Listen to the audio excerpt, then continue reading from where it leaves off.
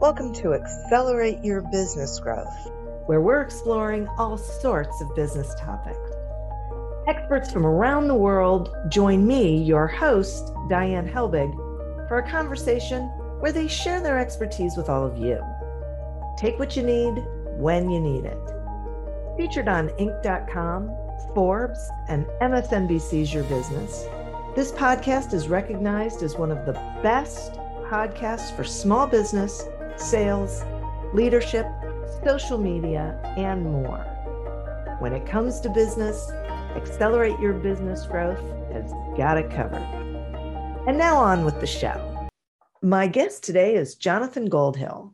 Jonathan is a business coach and personal strategist who has entrepreneurship in his blood. He grew up in a family that owned one of the largest manufacturers of men's clothing in the United States. He's launched and scaled several multi-million-dollar businesses and created the largest nonprofit lending program in California, which financed over 100 companies. Jonathan also created an award-winning entrepreneurial training program that helped hundreds of companies in a diverse range of industries. Thanks so much for being here today, Jonathan. Thanks so much for having me, Diane. Absolutely. We're going to be talking today about family businesses, and so many small businesses are family owned and operated. So I think this is a great topic for us to be exploring. I couldn't agree more. And someone told me a statistic that in India, 97% of all businesses are family businesses. Wow, really? Seems really hard to believe. But I think when you think about most businesses, the economic unit that they're supporting is the family. And so invariably, there's a spouse that's participating, maybe a young child, maybe other children as they grow up in the business. So it's not surprising. Yeah, I guess not. When you put it that way, I get that actually makes a lot of sense. And, that's how it used to be, right? Here in this country. I mean, most companies. I agree. Yeah. Yep. It's interesting. I think that's, I've never seen any history on it, but I would imagine that since the family is the basic economic unit, that was the community that they were supporting, and then the larger extended community, because families have changed so much, Diane, right? The dynamics over the last several decades where the car, the airplane, all these things have given everyone mobility, and people have moved far away from home where they used to live and stay close to home and maybe live with family members in the home. Yeah. Right. Exactly. Yeah. So I am really curious. So there is this thing called a disruptive successor, and yes. I am fascinated by it. I would like to know what it is and why are they necessary in keeping a family business vital? Yeah. So I coined the term disruptive successor, and I noticed in conversations with some owners of family businesses who I would call the outgoing generation or the predecessor, they didn't really like the term disruptive successor. And they actually said to me, like, why would I want a disruptive successor in my business?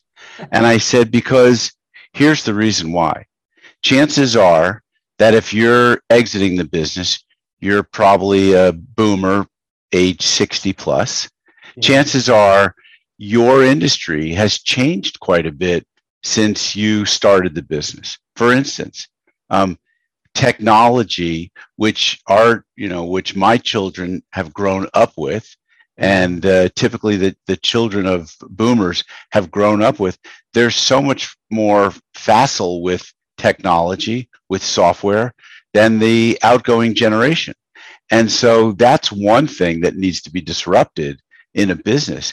If a business is not leveraging all the technology that is available to it, sometimes it replaces labor, sometimes it just speeds up processes, other times it can actually track where your product is, where your people are, where your your machinery, your automobiles or trucks are.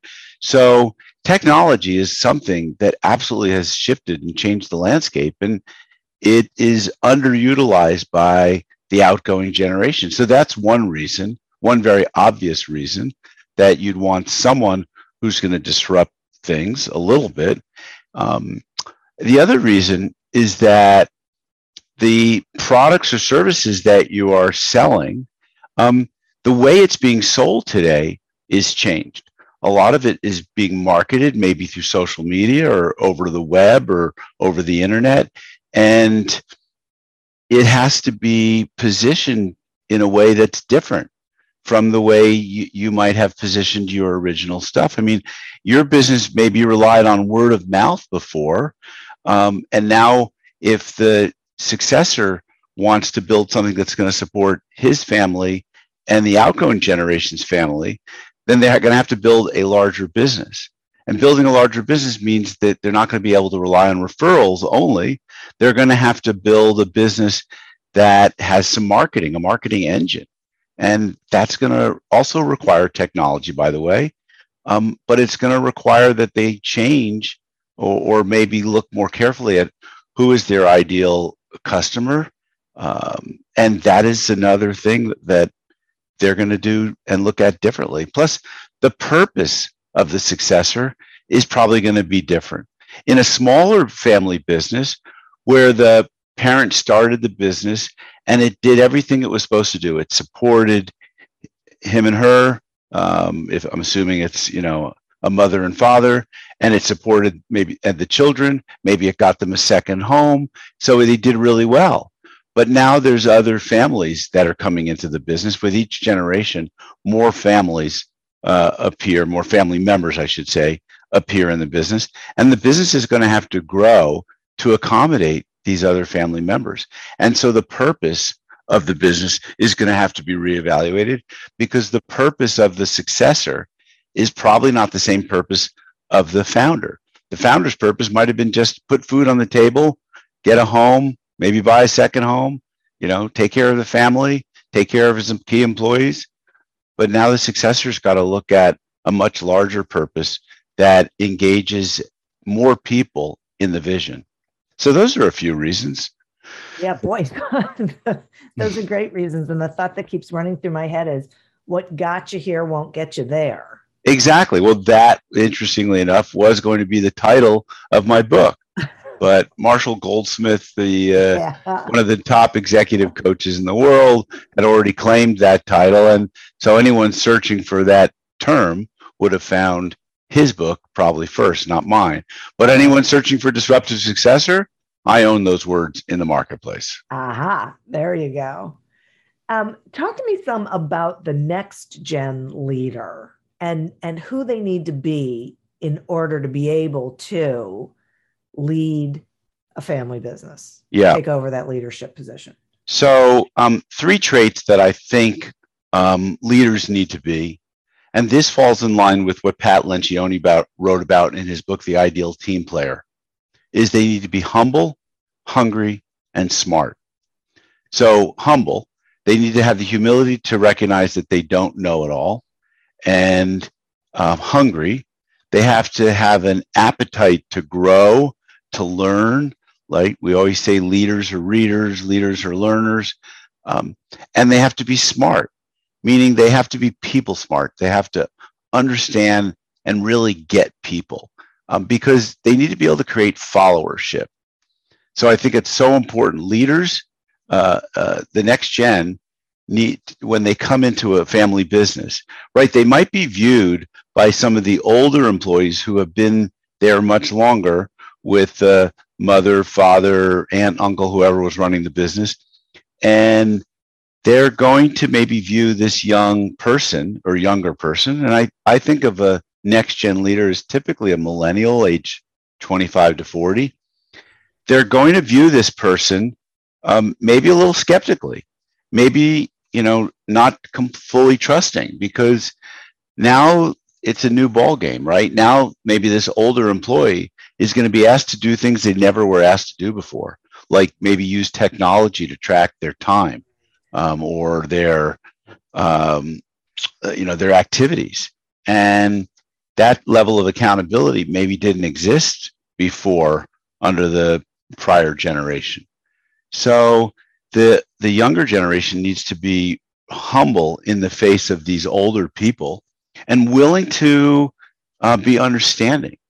I think the most popular word thrown about with leaders today, and I think next gen need to embrace this as much as anybody or more, is empathetic. They need to have empathy to know that the people that they've inherited maybe have a very different orientation or mindset than they do. And they may not be keepers in the next, version or iteration of the company. So the leaders need to be very compassionate and empathetic. And creating followership, especially when you're an inheritor of the business, it's going to require that you have the technical knowledge and understanding of the business. No one's going to respect you if you don't understand the job that everyone does, in the business. I remember working in a restaurant and thinking that if I ever wanted to be general manager, it would be really good to start in the kitchen, bussing tables, and then move on to being a waiter. And then possibly, if I had the talent, move on to working in the kitchen. So you need to work in the front of the house, the back of the house. To be able to be a general manager, you need to understand everyone's job. And I use that as an example because everyone can relate to a restaurant. Sure. But a lot of business owners, they've never owned or never worked in a restaurant before. So they've maybe owned another type of business, and they may not treat the bus boys or the kitchen staff all that well. And we all know that the strength of a team is maybe the ultimate competitive advantage. And when a team works really well together, the business can be great. So, of course, you have to have a great product or service, but you rely on your team to bring that to the market. Right, because a great product or service isn't enough. Exactly. Yeah. So, so many things are coming into my mind right now. So one of the questions that kept running through my mind when you were talking about that was, and you were talking about, now there's more family members and whatever, is it seems to me that not every member of the family should necessarily be working in the business. I agree. So agree. I think that everyone ought to apply if they're interested, but a difficult conversation is going to ensue when they don't have the aptitude or they don't fit culturally in the business. For instance, we talk, the flip side of empathy and compassion and technical skills is arrogance. And so we see that with entitled people who, because they've been raised or born into the business, or maybe because they came from having money and where the other people did not, they can be very disrespectful to other people. And so this disrespect is never going to create followership, right? Right. Because it's about trust. It's about trust, exactly. And to build that trust, you need to have been able to walk in someone else's shoes. Yeah, right. So it's so important for leaders to really work on and develop themselves.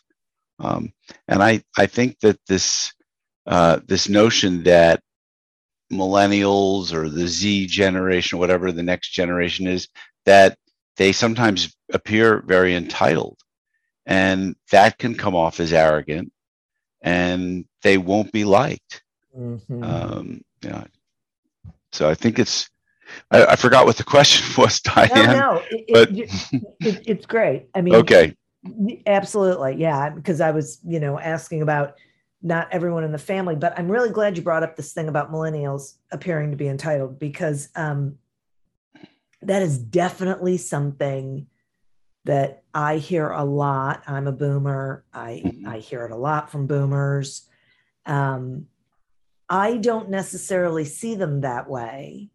So, that's a little tough for me, but it sounds like that's an opportunity for these next gen family members to get an education about what it really takes to be a leader for all generations.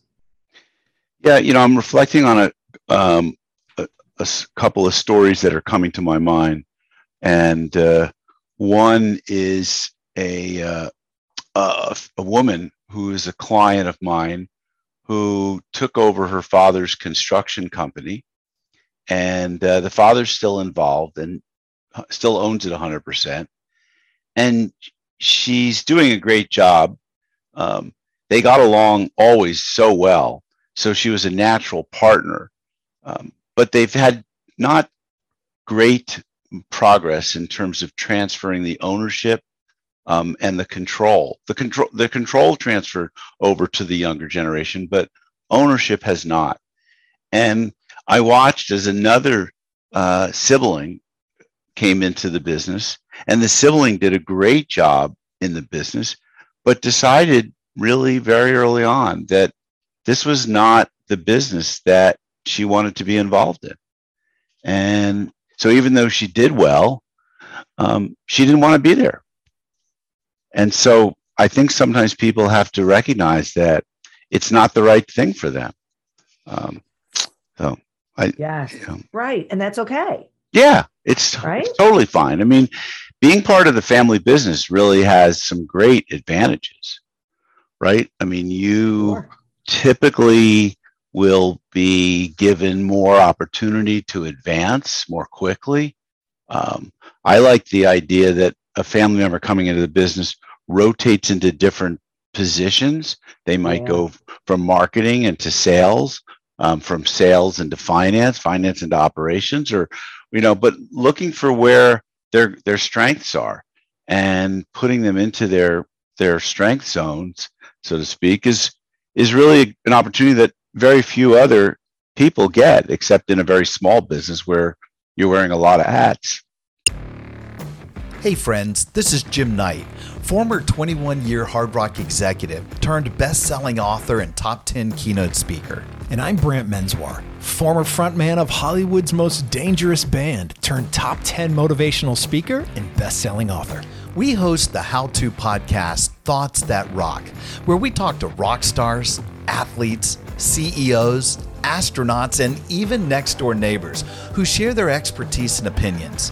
Together, we tackle the most interesting and challenging topics of today. Whether you want to learn how to become more confident, how to deal with anxiety at work, or how to write a hit song, or use Brazilian Jiu-Jitsu in life, we've got hundreds of episodes to help amp up your life and move you forward. Subscribe to Thoughts That Rock wherever you listen to podcasts, and check out evergreenpodcast.com for more information.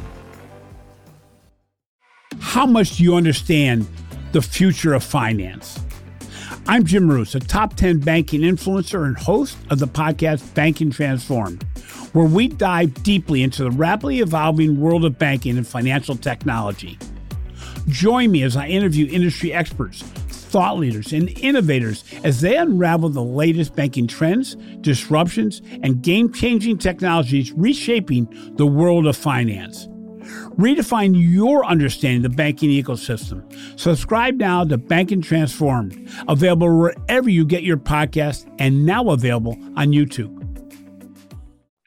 Do you also subscribe to the belief that a younger family member before they come into the business should go work at other businesses? Yes, so, very much so. Talk some about that, would you? Yeah, I think that what happens is when they join the business right out of school is it's too easy to have an entitlement mentality for one. When they're educated and they're told, look, I'd love to have you in my business, but I think you should go out and try other jobs, try other careers. And by the way, what you learn outside of the family business can be really valuable when you come into the business.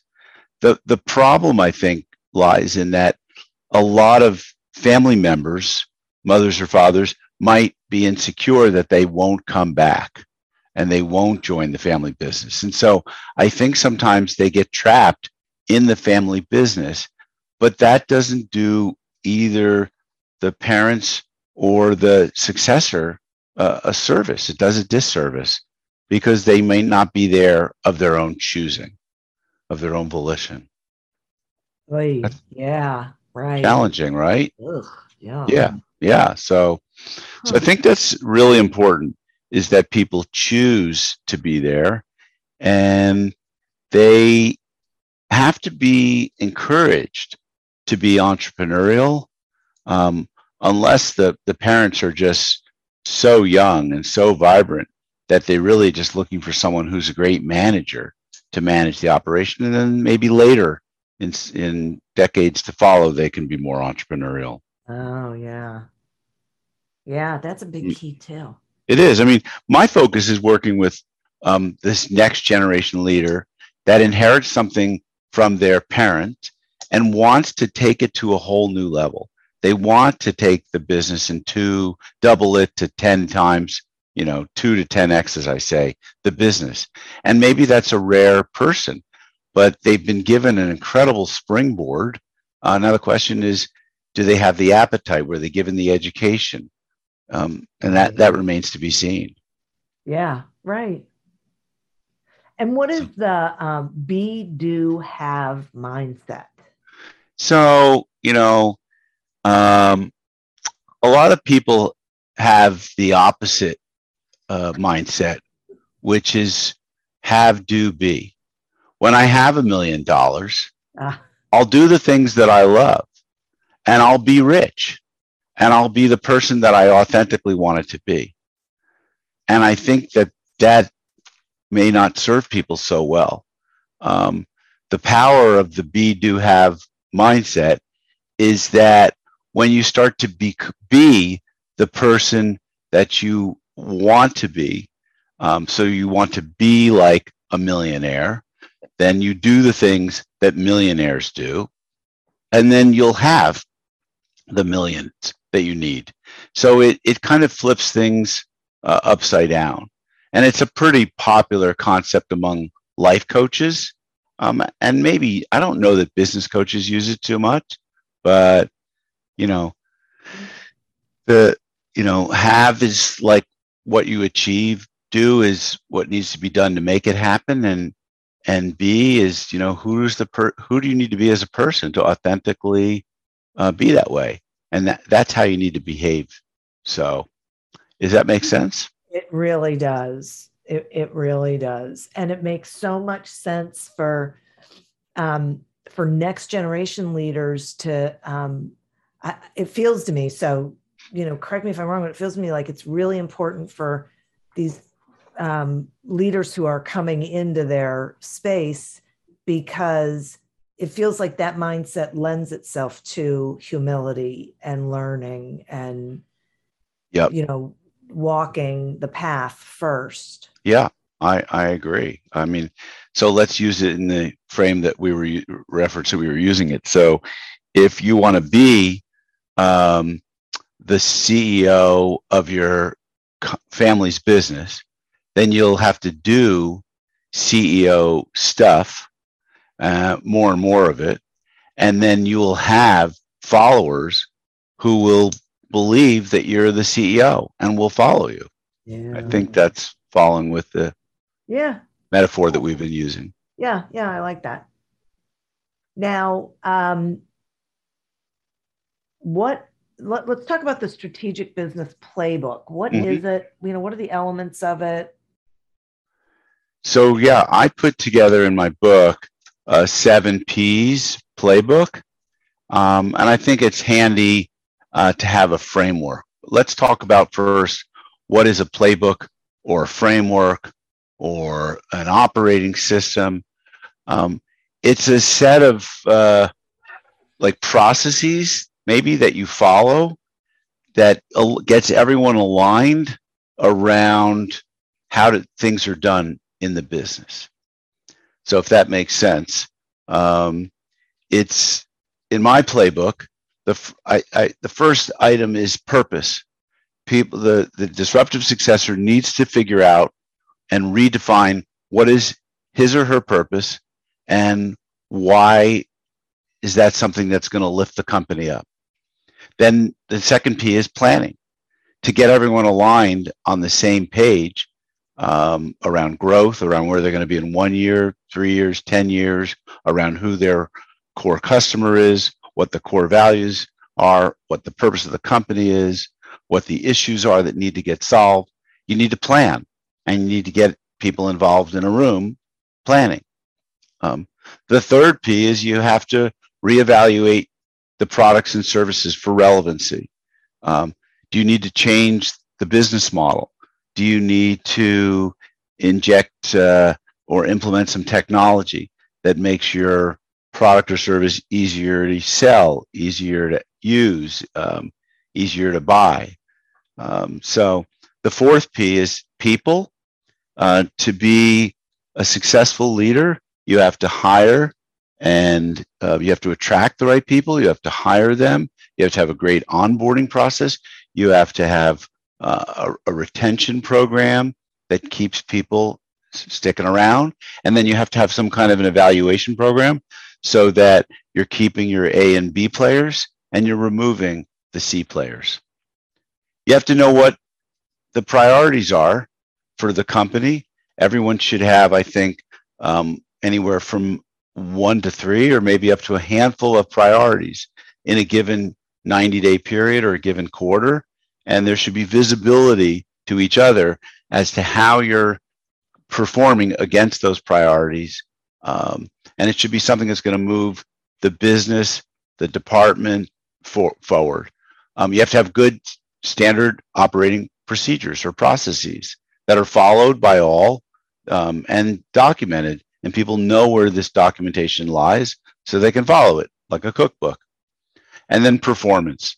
And that's where you're really measuring your profitability, how the balance sheet is improving, how cash position is improving, maybe how your enterprise value is increasing. So that's my playbook. And I just believe that in a family business, if you're going to try and grow the company, that you need to have some kind of growth manual with growth tools that is going to help you to do that. So that's what I put together. Yeah, I really like that. And I so agree with you. One of the reasons I think that is so valuable is because it takes the personal, the emotion out of things and keeps it focused on the goals of the business. 100%. Yeah. Because when it becomes personal, it becomes political. Yeah. And I don't mean Republican, Democrat. I mean, what's mine, what's his, what's hers, finger pointing, blaming. We want to get out of that kind of being a victim. If we're going to succeed together, then we have to have a handbook that we're going to operate by. And I think one of those really important things in the handbook is, and I put this under my purpose, is what are our core values? What are the operating behaviors that we're going to all live and die by? Hire and fire by, reward and remove people based on. Yeah. Yeah. And it's got to be really clear so that everyone understands the expectations and the consequences attached to them. Yep. Yeah. 100%. Yeah. So interesting. It feels to me like next generation coming in and figuring out what their purpose is and coming up with these ideas and plans and strategies can feel threatening to the outgoing generation. Is that a fair? I think so. So that requires the outgoing generation to also be humble and to be smart and to know when to let go so they can enjoy their life. And they need to be oftentimes coached into how to exit the business. Yeah. So if they have never spent time or a lot of time away from the business, they're going to need to learn how to build a life outside of the business. That's going to be really important.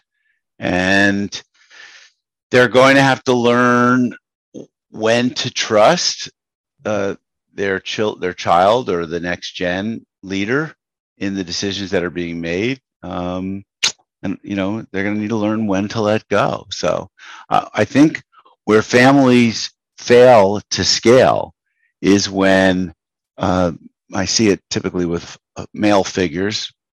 More men, of course, started businesses during the baby boomer period than women. And so these men, they work until their 70s, 80s, maybe even 90s, and they still stay in control. And this is really damaging to the confidence of the next gen leader. And so I don't care whether it's a man or a woman, but if they're failing to pass the baton in the business or the torch or whatever you want to call it, if they're failing to do any kind of financial planning, succession planning, talking about exiting, getting their key employees involved, then these types of transitions don't work all that well. There's too many untold stories, there's too many assumptions that people make. I'm sorry, Diane. No, you're fine. It feels to me like they also run a really big risk that the next generation is going to say, I can't wait forever. I'm moving on. Exactly. So, right. And then there's no one to take it over. Exactly. So that's definitely a big problem. Yeah. It's really short-sighted, right? I mean, I know ego gets in the way of it. Yeah. It does. Yeah. Wow. So, do you have any examples or one example of like a successful family transition? Sure. So there's a character in my book is a real character, actually, real person. And I've been working with him and his family for 7 years. And now maybe he's an unusual person. He's in his early 30s, and he took over the business probably at the age of 26. Mom and dad started the business. Mom and dad went through a divorce during the early period of his taking over the business, and mom left. And then mom got bought out. And dad was really trusting of his 2 children, this one who was the CEO and the other who was basically, we'll call him the COO. He really was trusting that his kids could build the business much larger than he ever envisioned, and that they had the drive, and that despite not having maybe college educations, that they had the hunger, and they also had the humility to be able to take the family business to a whole new level. So in working with this company, when I started working with them, he took over, they were maybe 20 employees. Mom and dad had run a business with 10 or 15 employees and made a nice living for themselves. And now the company has got 3 families to support. And actually there's other family members and relatives that are joining the business. And the business has over 120 employees today. Oh my goodness. So it's quite a growth, right? Yeah. And it is a success story. And I think largely the untold story here is that had the father not gotten out of the way, had the mother not left the business, this might not have happened. And the son, who really had the drive, might have gone elsewhere.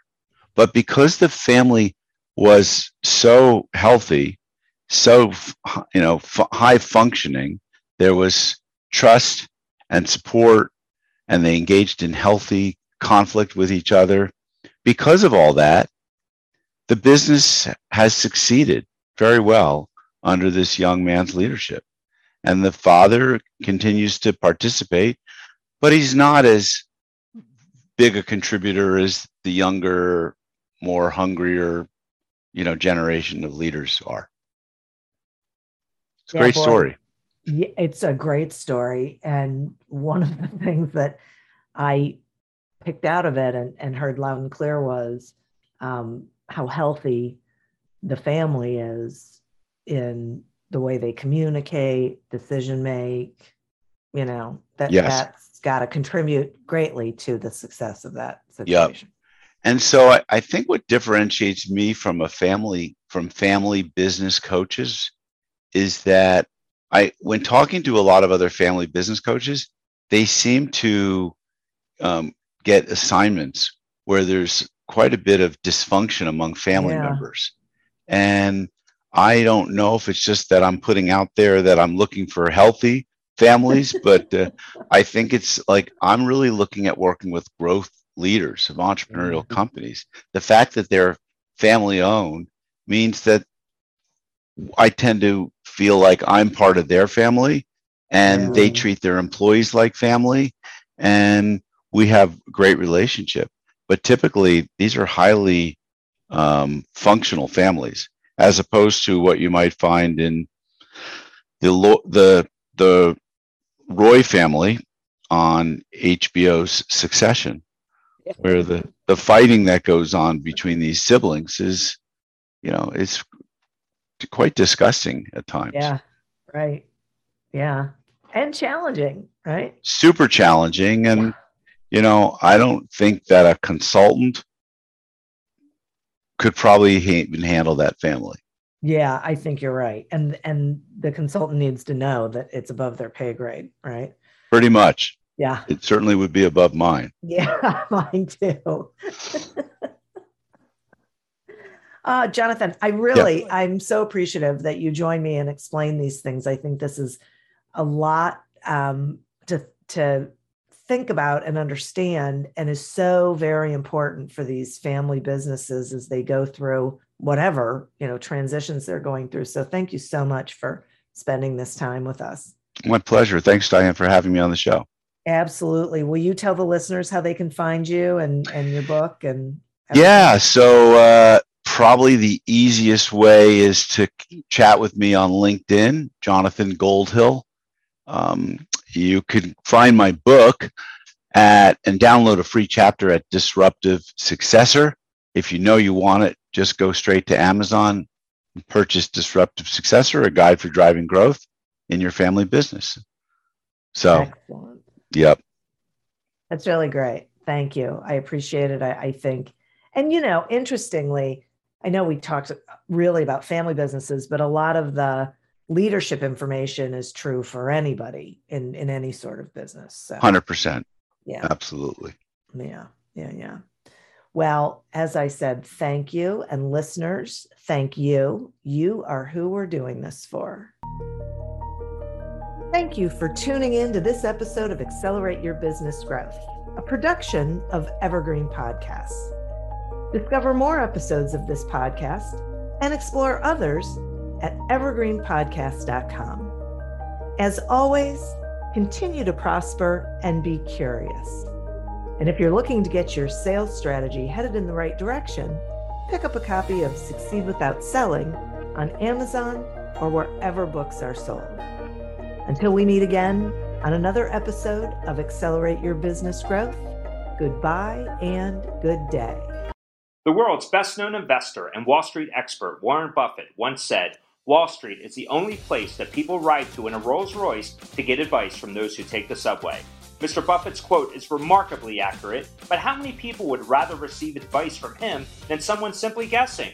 Welcome to Buy, Hold, Sell, your single source for Wall Street knowledge and profitable guidance. Please join me, Todd Schoenberger, and fellow trader Tobin Smith, as well as host Veronica Dudo, for a podcast known to move the needle for investors. Tobin and I are seasoned Wall Street executives with deep investment experience, and we are prepared to share our advice to those who choose to listen. Download Buy, Hold, Sell today on the Evergreen Podcast Network or your favorite podcast channel.